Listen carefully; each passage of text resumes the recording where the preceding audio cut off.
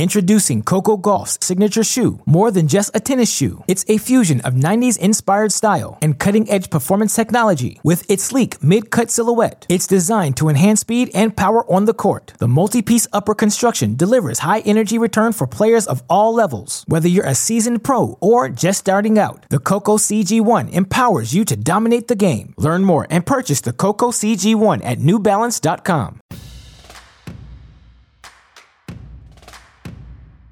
Hello and welcome to another episode of Tennis Channel Inside In on the Tennis Channel Podcast Network.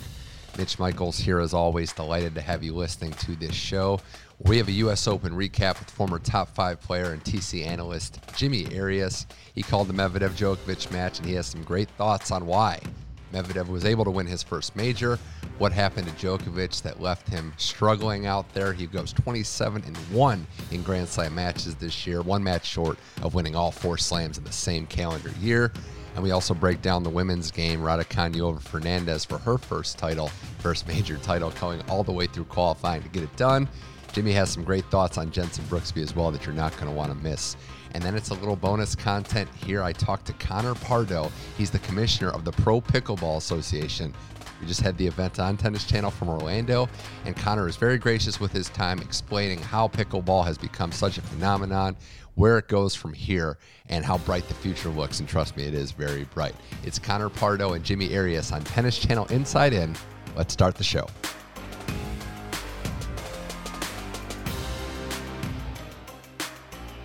Right now joining us on Tennis Channel Inside In, member of the TC family, former top 5 player, and the guy I think with the best stories in the tennis land. It's Jimmy Arias now on the line. Jimmy, thank you for joining the show. Yeah, of course. Thanks for having me. Well, we're on the heels of a U.S. Open that was historic for many reasons. A lot to digest and dissect from that final weekend. 2 extraordinary storylines coming to fruition there.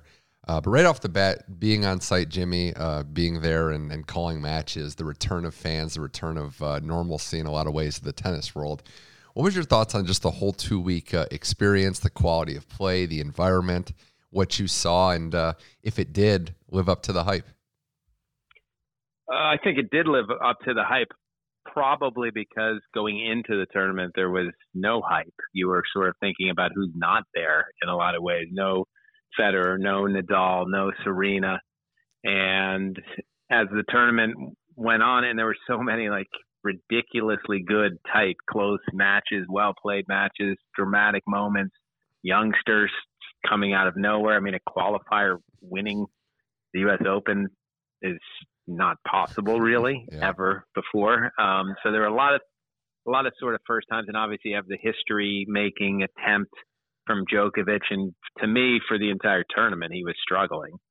You can see he's got a pretty obvious tell when he's tight, and that is he loses balance. And throughout, from the first round all the way through, you saw a lot of times where he'd sort of be bending over at the waist after a shot and flailing about.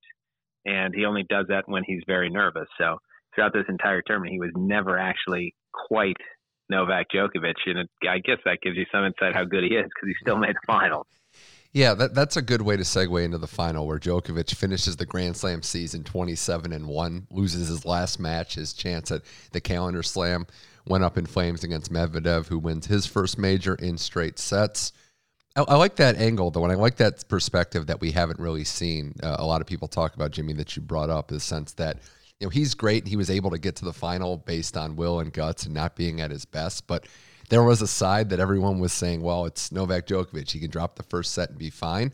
We're also just not used to him being in positions of struggling in those moments. And that final, it was right from the get-go, broke early, never got his rhythm. Again, credit to Medvedev, but it was as thoroughly beaten as I've seen him in any tournament in recent memory. Yes, but it was very interesting. I'll give you my take on what happened at the end, because I feel like I'm pretty sure I'm right. Mm-hmm. But he didn't say anything like this, but I don't think he wants to admit what I'm about to tell you. But this is what I think happened. His emotions, it was too much for him, obviously. You could see by the way he played. His ball had less on it. He was panicky throughout. He never felt or looked comfortable or looked himself. He was collapsing on himself. And what I mean by that is you didn't see him sort of talking to his camp. He was, as the match was going on, it was like little less and less emotion and just more, I don't know, he couldn't really play at the level that he's accustomed to playing. And I think the way the second set ended, if you remember, Medvedev hit one of the worst drop shots I've ever seen and came in. And Djokovic ran in with as easy a two-handed backhand.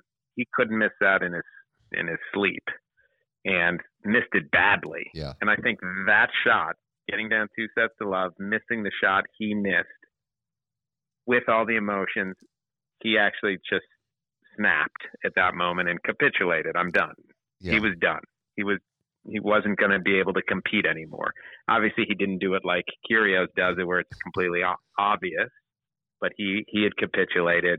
Today's not my day. Emotionally, I can't handle this, so I'm done. Gets down 4-love, wins a couple games because you win a couple of games on your serve after you're already down 2 breaks. But then the way Medvedev served it out with, match point double and a horrible forehand in the middle of the net. Yeah. And then Djokovic holds for 5-4, and the crowd starts cheering, wanting him to come back.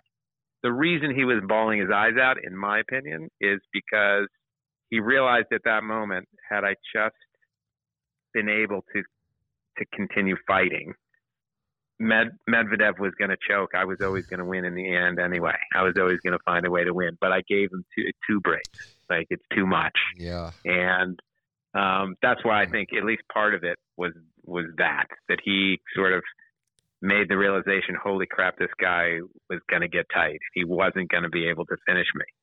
And I don't think he would have been able to had he not had the double break. He did play. I got to give Medvedev credit. Yeah. The first 2 points of that 5-4 game, after having choked like he did, those were 2 of the best points.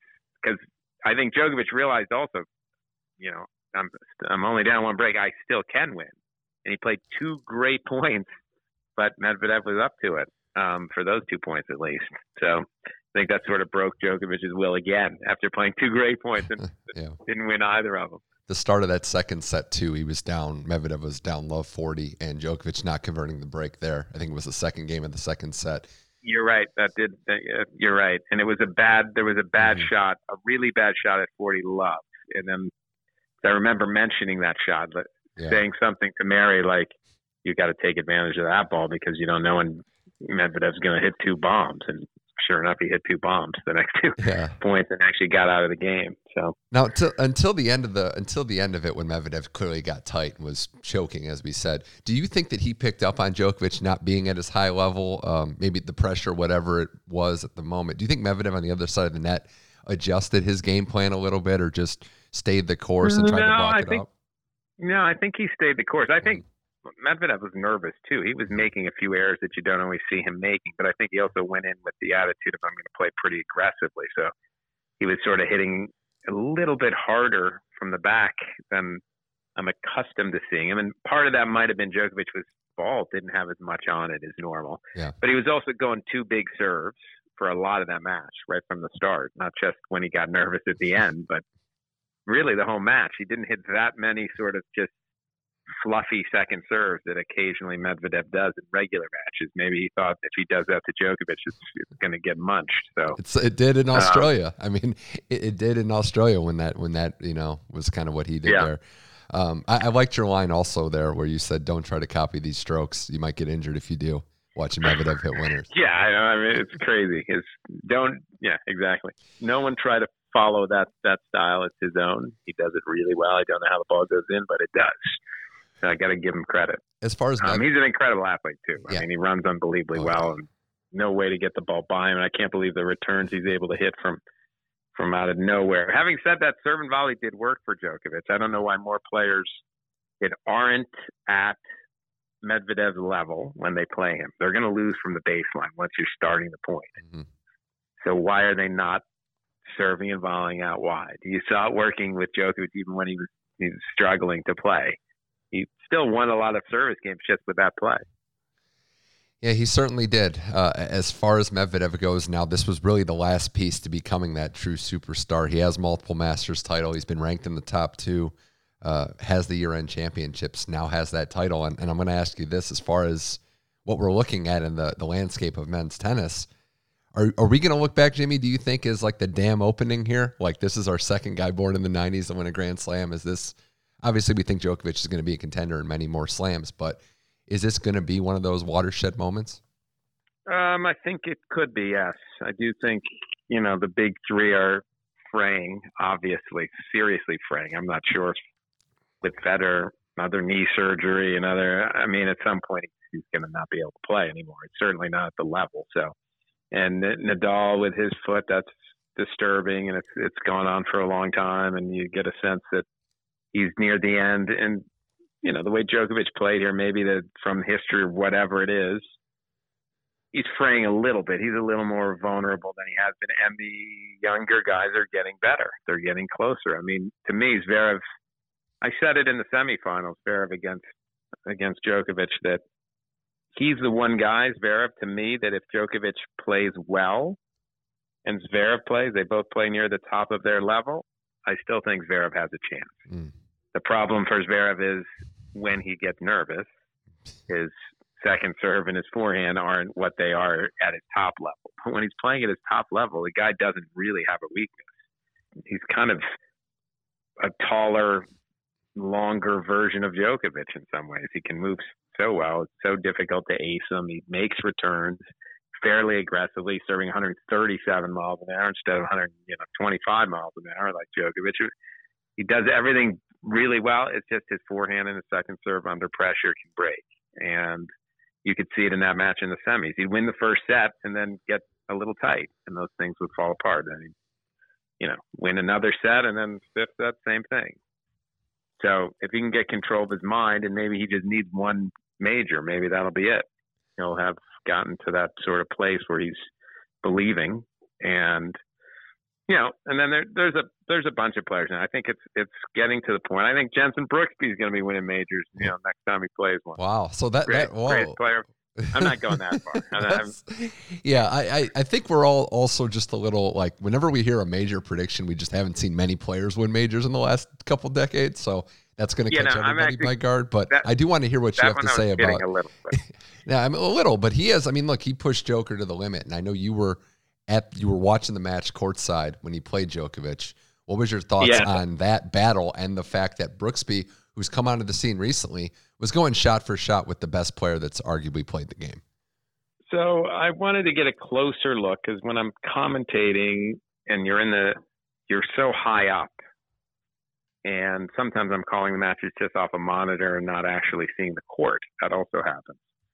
So I hadn't really seen Brooksby in person right by the court. So when he played Djokovic, I wasn't calling that match. I went to the court. I sat in the photographer's pit, which is, I can touch the court. I'm right there. And I realized a couple of things why he's so good. Number one, it doesn't matter what ball you hit to him, no matter how hard, deep, how many different spins, how many different heights. He seems so relaxed and calm and still inside. He's just going to rally back, and he's going to rally with not a ton of pace, but pretty good depth. So it's not easy to do so much with those shots, combined with the fact that he knows where you're hitting it before you do, seemingly. So there were a few drop shots that Djokovic hit that I would have been backing up, because he'd been pushed back and hit a short ball, and Djokovic looked like he was going to hit a two-handed backhand, but then let go at the last second to hit the drop shot. But Brooksby wasn't fooled. He'd started running before the drop shot every time.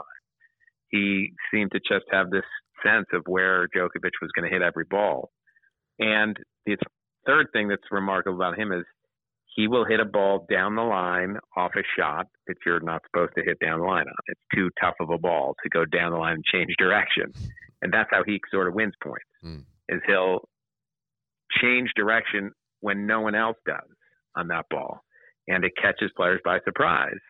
And I don't think Djokovic, the way he was playing the whole tournament, would have beaten Brooksby had Brooksby not had the three matches that he played leading up to Djokovic, where he was exhausted already. Middle of the first set, he's killing Djokovic at this point. And he had a move where he ran for a ball, and he kind of put his hand way up by his butt cheek, high in the hamstring area. Yeah. And I noticed that it was taped. And that seemed, he was not at 100%, Brooksby. And he's the kind of guy you could also see that it's almost like he doesn't know that there's people watching. He doesn't know who Novak Djokovic is. He's never heard of him. He's just playing. He's just playing his game. He doesn't know what's going on other than, I'm rallying, I'm going to do my thing. And I don't think that would have changed. He won the first set without nothing. Never looked like he was, flummoxed by it in any way. And, the first couple of games of that second set, if you remember, they had like a 30-minute game seemingly at one point.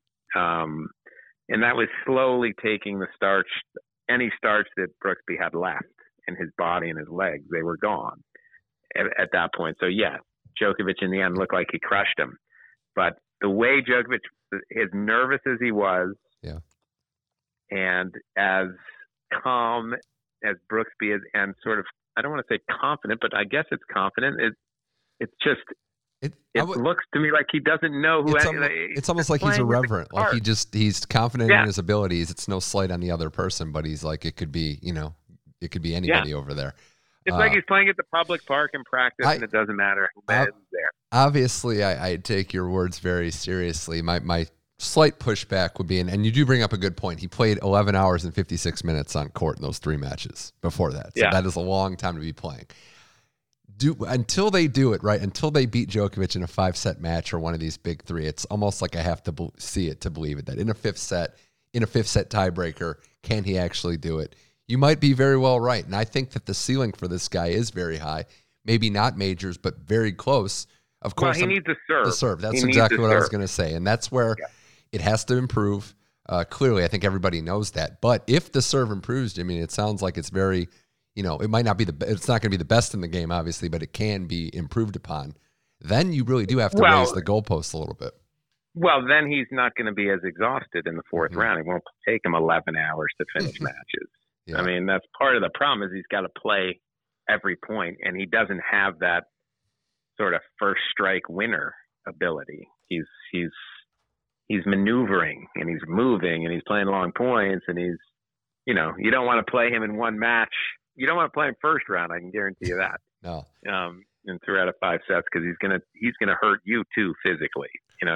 But he's got to find a way to get a little bit. If he gets a serve, he'll have easier matches, and that will help him really. And he's 6'4". He's got to be able to develop something, doesn't he? Introducing Coco Gauff's signature shoe, more than just a tennis shoe. It's a fusion of 90s inspired style and cutting-edge performance technology. With its sleek mid-cut silhouette, it's designed to enhance speed and power on the court. The multi-piece upper construction delivers high-energy return for players of all levels. Whether you're a seasoned pro or just starting out, the Coco CG1 empowers you to dominate the game. Learn more and purchase the Coco CG1 at NewBalance.com. Jimmy Arias here on Tennis Channel Inside In. Let's take a look at the women's side of the U.S. Open. Emma Raducanu wins an all-teenage final over Leylah Fernandez in straight sets. Her first major. We talked about how improbable this is. I'll just read some info and you can digest it there, Jimmy. Number 31 in the qualifying, her second slam ever. She wasn't even in the top 10 of the British singles going into Wimbledon time. And here she is winning her first major. Everything about this seems like it's a Cinderella story, except for the fact that she didn't lose a set and basically had it on autopilot for a lot of this tournament. Emma Raducanu's arrival is one of the most impressive, improbable things I've ever seen in tennis. I'll just start there. Yeah, no, it's. Had she played how many tour level events? I think 4. I think 4 tour level events. She basically hasn't played before, so this doesn't. It's sort of not possible almost what happened. I went. Ironically, I also commentated the qualies, and I went to sit and watch her match because I knew she had made 4th round of Wimbledon, and they were making a big deal, so I wanted to see what the fire was about. But I only saw 2 games, and it was first or second round quali. She actually got stretched to 7-5 at the point when I was watching. She got broken and the girl held. I saw 2 games and they were probably the 2 worst games she played all tournament. And I walked away thinking, nothing special. Doesn't have huge weapons or anything. And then, 12 sets later, or whatever it was, she's won the title without it having any real trouble. And I was amazed watching. The only other match I watched of hers really where I watched for much of it was the final. And I cannot believe how well she moves and how good sort of her base is. And by that I mean her legs, when she's so stable. So it doesn't matter what pace you hit to her, she's going to stay balanced. And she was getting a lot of good. She takes the ball very early, as does Leylah Fernandez. Both of them are trying to control sort of that center of the court thing. And she was just bigger, faster, stronger than Fernandez, really. She was just a slight better athlete. So they both do a similar thing, and she was just a little better at it. I think playing on those courts were quick. I got to hit on them a couple of times. They were quick. The ball would skid.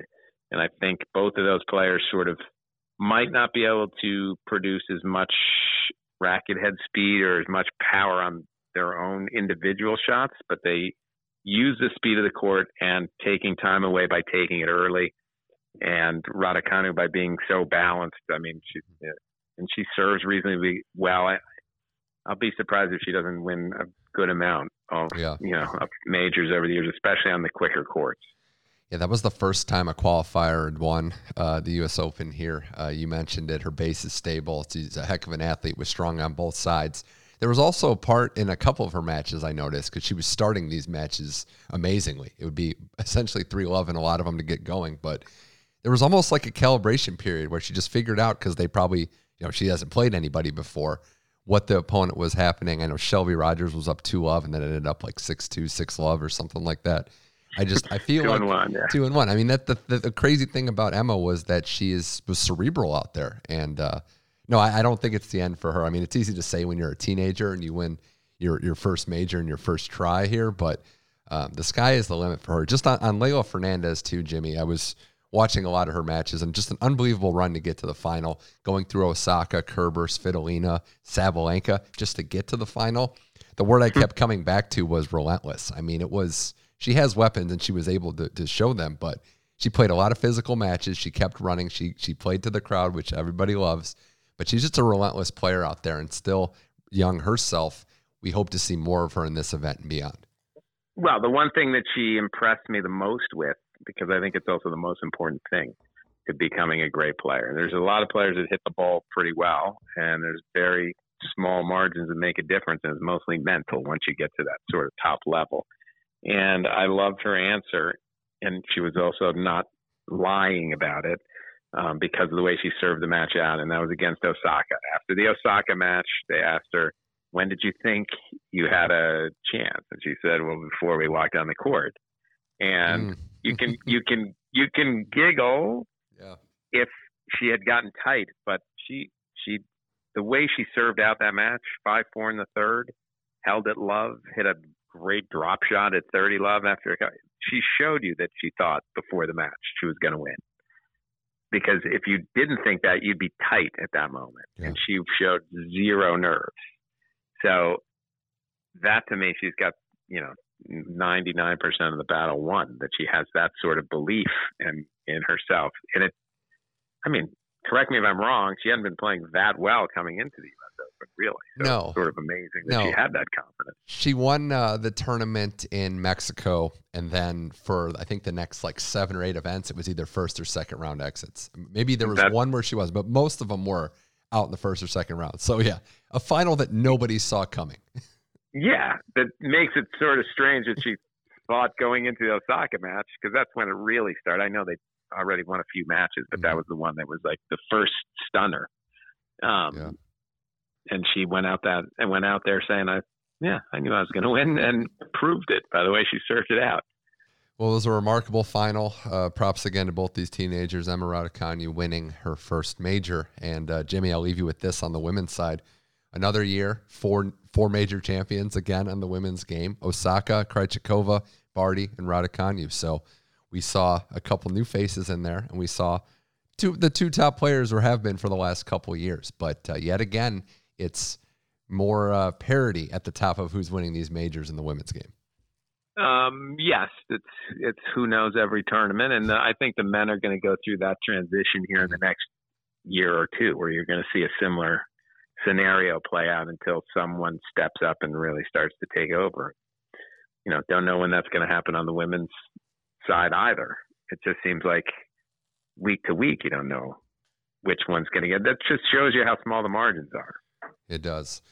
It does. Krejcikova, who won the French Open, has kept it going and is still playing well. And that'll segue into the last thing I wanted to ask you, Jimmy Arias, here on Tennis Channel Inside In. Do you have any, strong opinion on the medical timeout / bathroom break incident or issue that's been raging online, in person, on television shows? Tsitsipas at the forefront. Do you think there's something that should be done or can be done to just calm everybody down and remedy this situation? I think so. I think there needs to be a sort of a time limit in the bathroom, first of all. And obviously, you shouldn't be able to take your whole bag in where there's a possibility your phone is in the bag and all that sort of stuff. You can take your shirt and your clothes and walk in, but there has to be sort of because you can't be taking 10 minutes. Mm-hmm. That just changes the flow of the match. And there's no way, if the bathroom is 30 seconds away, that you should be taking 10 minutes to get ready. It has to be something that goes a little quicker. So I feel like you have to take into account a little bit how far the bathroom is. So if you're on court 17 and you can't get anywhere for 5 minutes, then you get 12 minutes. You have 5 minutes there, 2 minutes, and then 5 minutes back. But it has to sort of be mapped out beforehand, and you got to start calling, warning and then points or whatever it is till you get back on the court. But yeah, it's been the whole summer. Tsitsipas has used it a little bit. There was one set in Toronto where he won the first set in about 20 minutes, a 6-1 set, and then went off still and took 10 minutes. Yeah. And he seems oblivious to the fact that, obviously he must know now. People start booing him. All of a sudden, Tsitsipas is the villain. I'm always searching for villains. Yeah. He's turned himself into the villain, sort of, and it's not easy to get out of that once you're that. So it's an interesting problem. It's sort of been going on, it seems, more in the women's game over the last bunch of years, but now Tsitsipas has sort of started it a little bit in the men's game. Yeah, I agree with that. That's a good remedy of the situation. And we just know through sports, right, that athletes are going to take advantage of whatever they can. Like, I don't agree with what Tsitsipas is doing, but athletes are going to figure out a way to, whether you call it gamesmanship or not, get away with what they can get away with. And until you set a hard timeline, it's just going to keep happening. I can't say much. I did it a couple of times. Okay. I did it the first, but it was by accident, but it was remarkable how well it worked. I was playing at the U.S. Open, and it was one of those years in New York it was first round. It was very hot, very humid. I was up 2 sets to love, but at 3-all in the third, I got broken in a very long game, and I felt horrible. I was struggling to breathe a little bit, and I needed to get cooled down. So I didn't try those next 2 games to lose 6-3, and I made it pretty obvious. And decided, because I didn't want to waste energy, I didn't think I'd break the guy I was playing against. He had a big serve. Didn't think I'd break him, so I thought I'll lose the next 2 games, lose 6-3, not waste any energy, get into the air condition, put some cold water, get sort of cooled down and come back out. And I didn't think about him. I was just trying to get myself cooled off. So I did. I come back to play first game of the fourth. He's serving, and he serves a horrific game. And I break. And then he starts yelling at the umpire, I need to take a bathroom break now. And, of course, me being me, I said, well, go. Great. I need the breath. And he goes, no, I don't need to go. So we ended up not leaving, and I managed to hold out the set, cramped in the last game. But my point is, I did that. It was gamesmanship in the end, kind of. I wasn't thinking about it towards him, but it did work. And I did it one other time in Washington, D.C., another super hot place, and it came to my mind. I need to get cooled down, and it worked that time too. So it does work. If your opponent's serving to start the final set or another set, and he's at the wait 10 minutes, and he's thinking about it, this guy's going to the bathroom, his gamesmanship, it's going to work. So players are going to try to do it. It's really amazing. I wasn't even asking for, I went into this podcast not even asking for a classic Jimmy Arias story, and I got one. There you go. It just come out. I can't help myself. I love it. Jimmy Arias, thank you again for coming on Tennis Channel Inside In. Look forward to catching up with you at our Santa Monica studios again soon. But thanks for coming on the show and dropping some more tennis knowledge. My pleasure. Be good. We'll talk to you soon.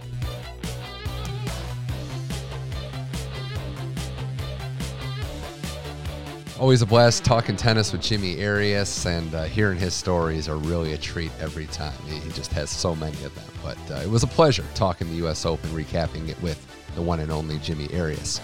Now we're going to switch gears and talk to the commissioner of the Pro Pickleball Association, Connor Pardow. Connor oversees the PPA and the events, including the one that happened this past weekend in Orlando. It was broadcast on the Tennis Channel airwaves for the first time. We talk about the sport itself. Pickleball is a growing phenomenon. It's getting more popular by the day. What to expect from this league going forward.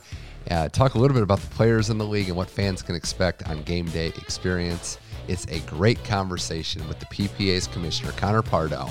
Here it is now on Tennis Channel Inside In.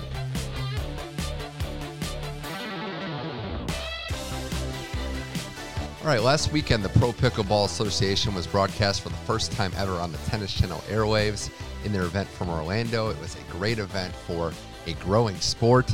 And now joining me on Tennis Channel Inside In is the commissioner of the Pro Pickleball Association. It's Connor Pardow. Connor, thank you so much for joining us on Tennis Channel Inside In.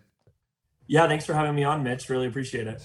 So I wanted to ask you a couple different things about what I've been calling and what I've been seeing as maybe the biggest sports phenomenon in the last couple of years, pickleball as a game.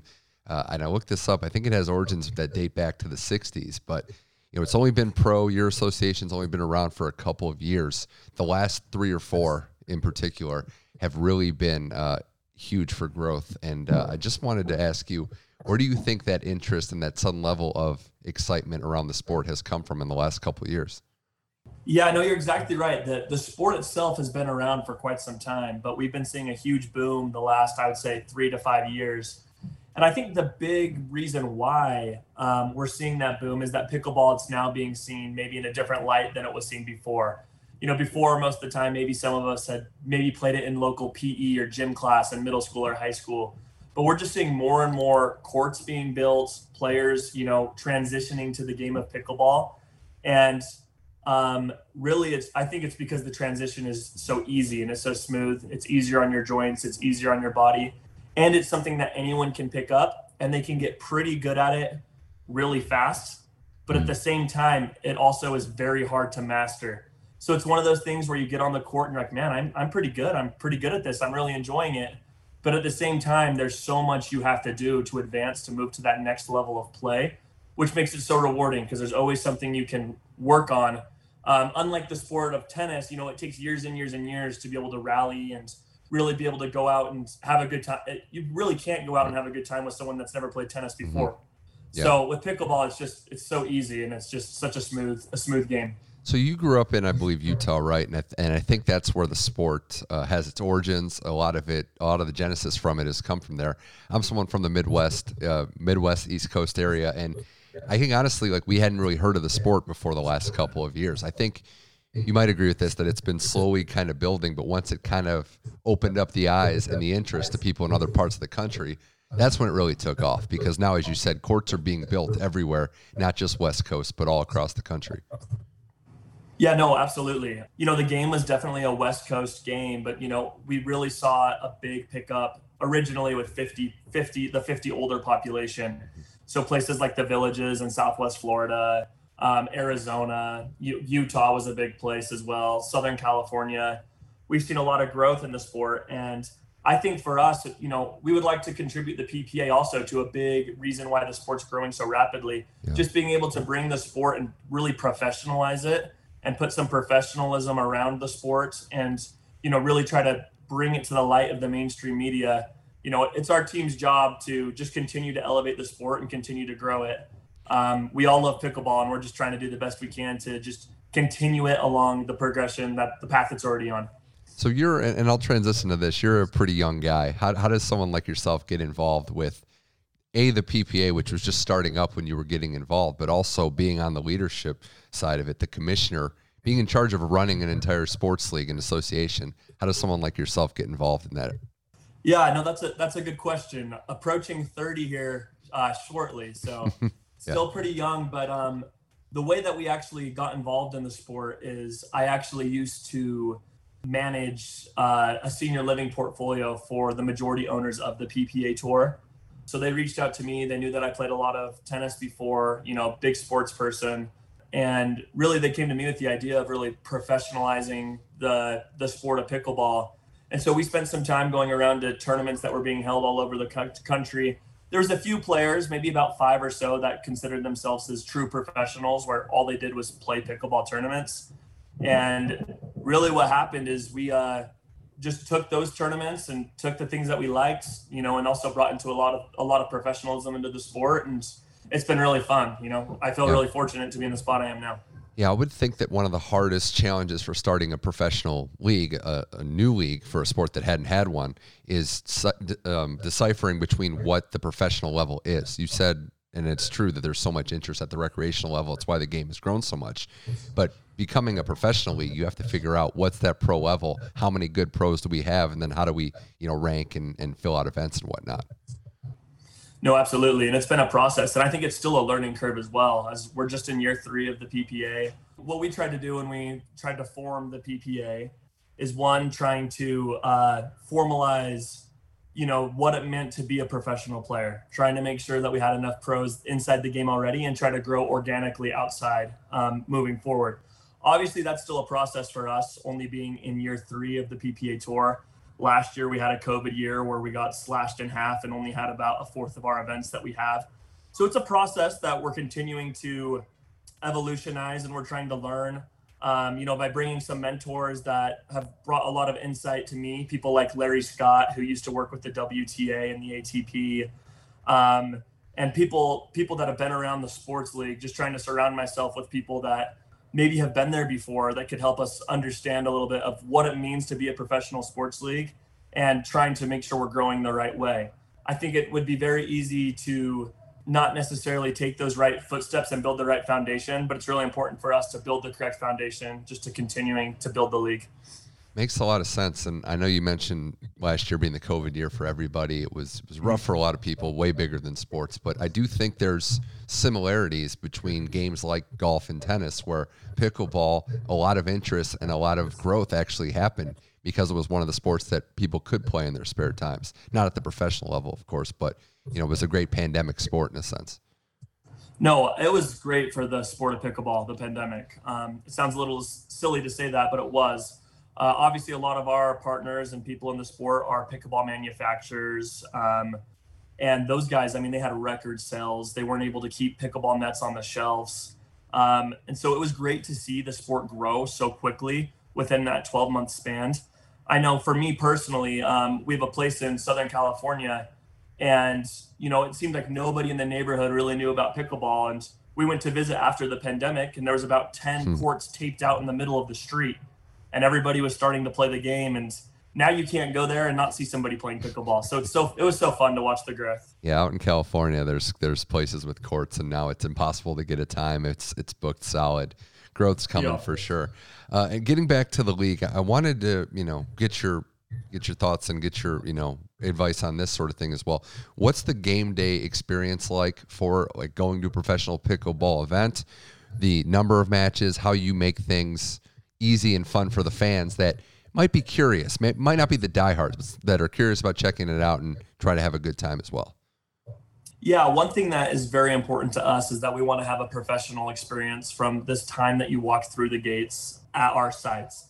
So you'll walk in and the event, Mitch, it looks the part. You'll walk in and you'll go, wow, this looks like a professional tennis event or a professional golf event.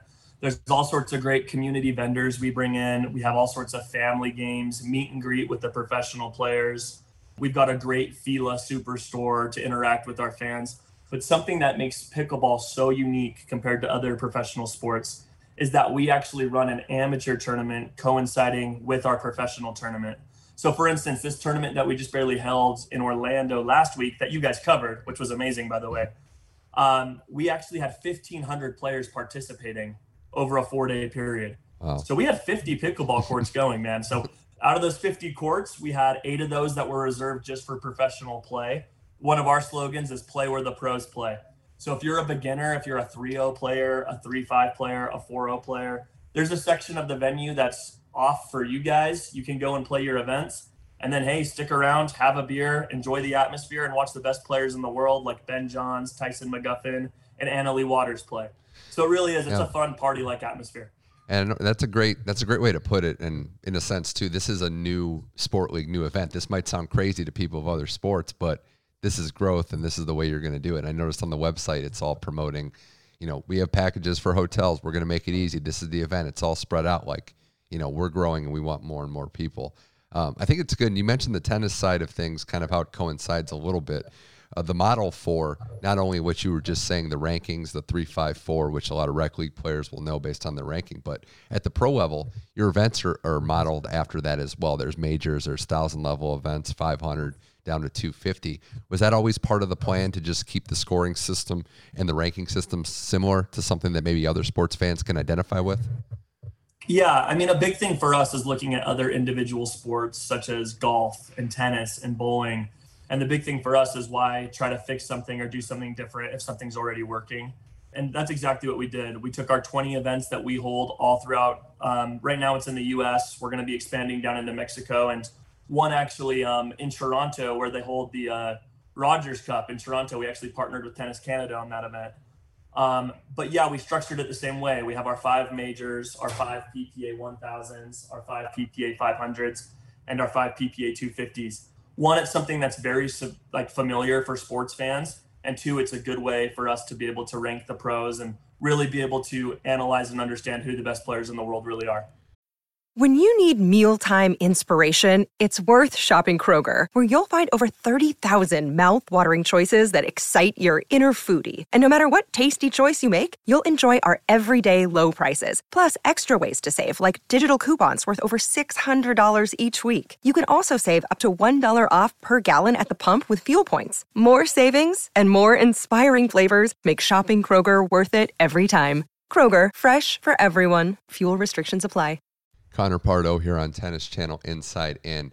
I'm glad you brought up specifically how the rankings work and the tennis connection. I think what's fascinating, what's also going to probably help you guys is the fact that you're positioning yourself as a unique sport. It's different, but you do have that common ground with tennis. It's not quote unquote a competitor. It's something that people can do both of, and you can have fun with both while also understanding how different they can be.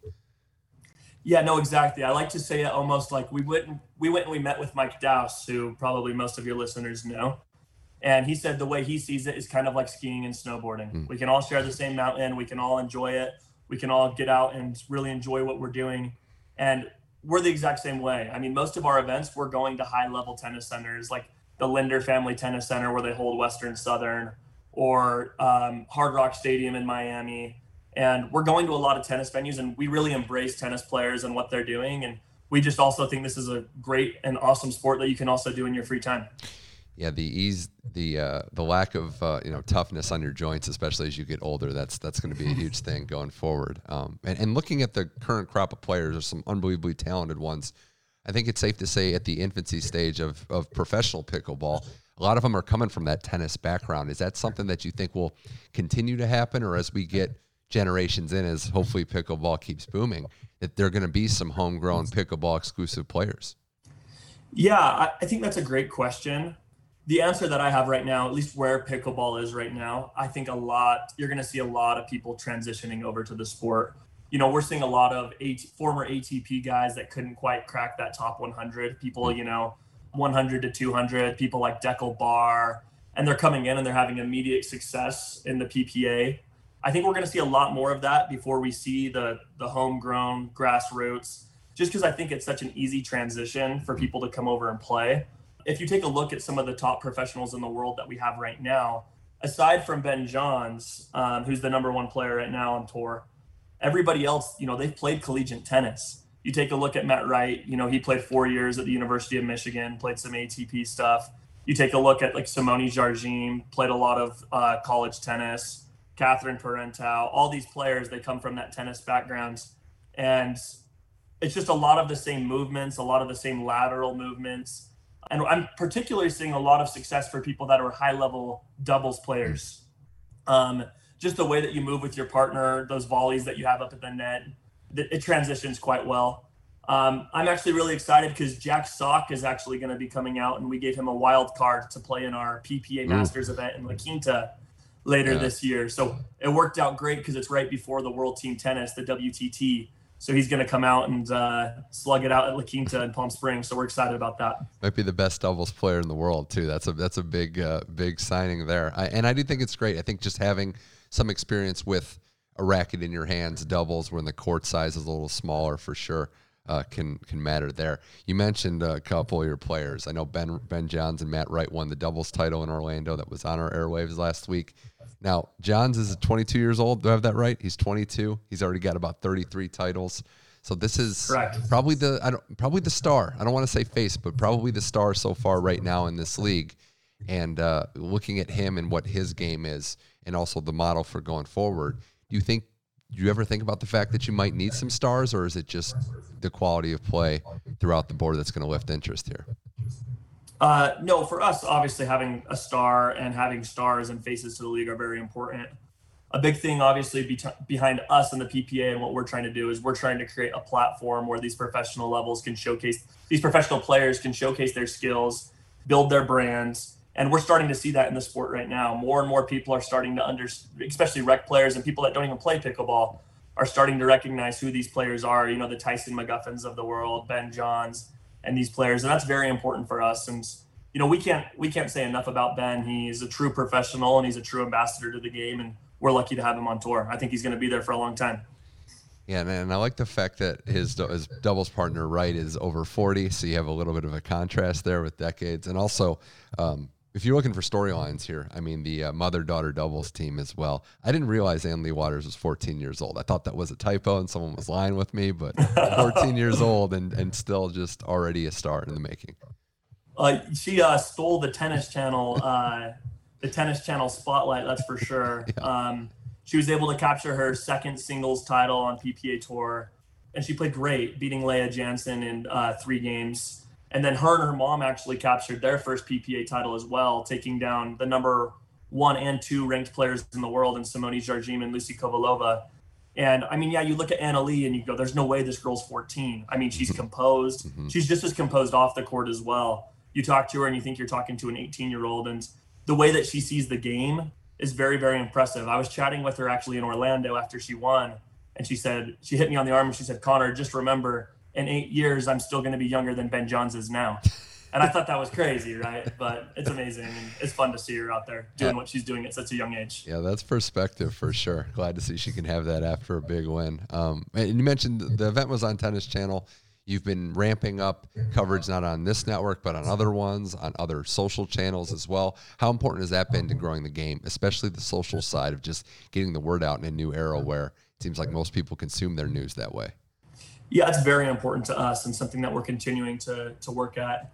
Obviously, working with Adam Friedman, that was really big for us, for him to be able to look at the sport. And he was essential for us to be able to get it on such a great platform such as Tennis Channel. That was the first time ever that pickleball had been broadcast like that on a live station. Obviously, we've have other contractual commitments with other networks moving forward, but this was really the first time showcasing that. And I think it's monumental for Tennis Channel to be able to pick up a sport like pickleball. I know Adam reached out to me and he said, this is the very first time we've broadcast an event live that actually wasn't tennis. So what a big step for the sport, and kudos to Tennis Channel for being able to really showcase some of the best players and showcase the product of pickleball. I know the pickleball world really appreciates it. And I know the biggest news outside of that is that big partnership with Legacy Sports. I think it starts next year. You got Mesa, Arizona, 5 years. And that new sports park they have out there is pretty cool. And the coolest thing for your perspective is going to be they're building courts. Like, this isn't just to showcase events. They're going to make pickleball a big part of what they plan to do. How important is that? Oh, I mean, it's very important. I mean, we're so happy to see someone like Legacy, where they're building a whole sports complex, really understand the impact of pickleball, and them building 50 dedicated courts. I mean, that's big to us. Right now, we're doing a lot of resurfacing, a lot of changing of courts. But, I know more people have plans to make permanent, tennis venue or pickleball venues. And that's very important to us and just the evolution and the growth of the sport. So kudos to Legacy for being first movers on that. So you guys got 20 events coming up, 13 states. You're actually going to Canada as well, which is good. What are the exciting things you're looking forward to on the tour coming up this year? Yeah, I mean, obviously for us, we're just excited to get a little bit bigger and a little bit better with every event. We're still so young and so new. That's our motto on our team, just get a little bit bigger, get a little bit better after every event, because we're able to take in so much information and take the things that are working well and maybe the things that aren't working well, getting that pro player feedback and just trying to elevate the experience for everybody. I know for us, we're just excited to just be along on this ride of the pickleball wave and watching the sport grow, watching it continuing to become more of a mainstream sport, and having the professionalism and the stardom of our athletes continue to grow. And we just feel fortunate to be a conduit and be part of that growth.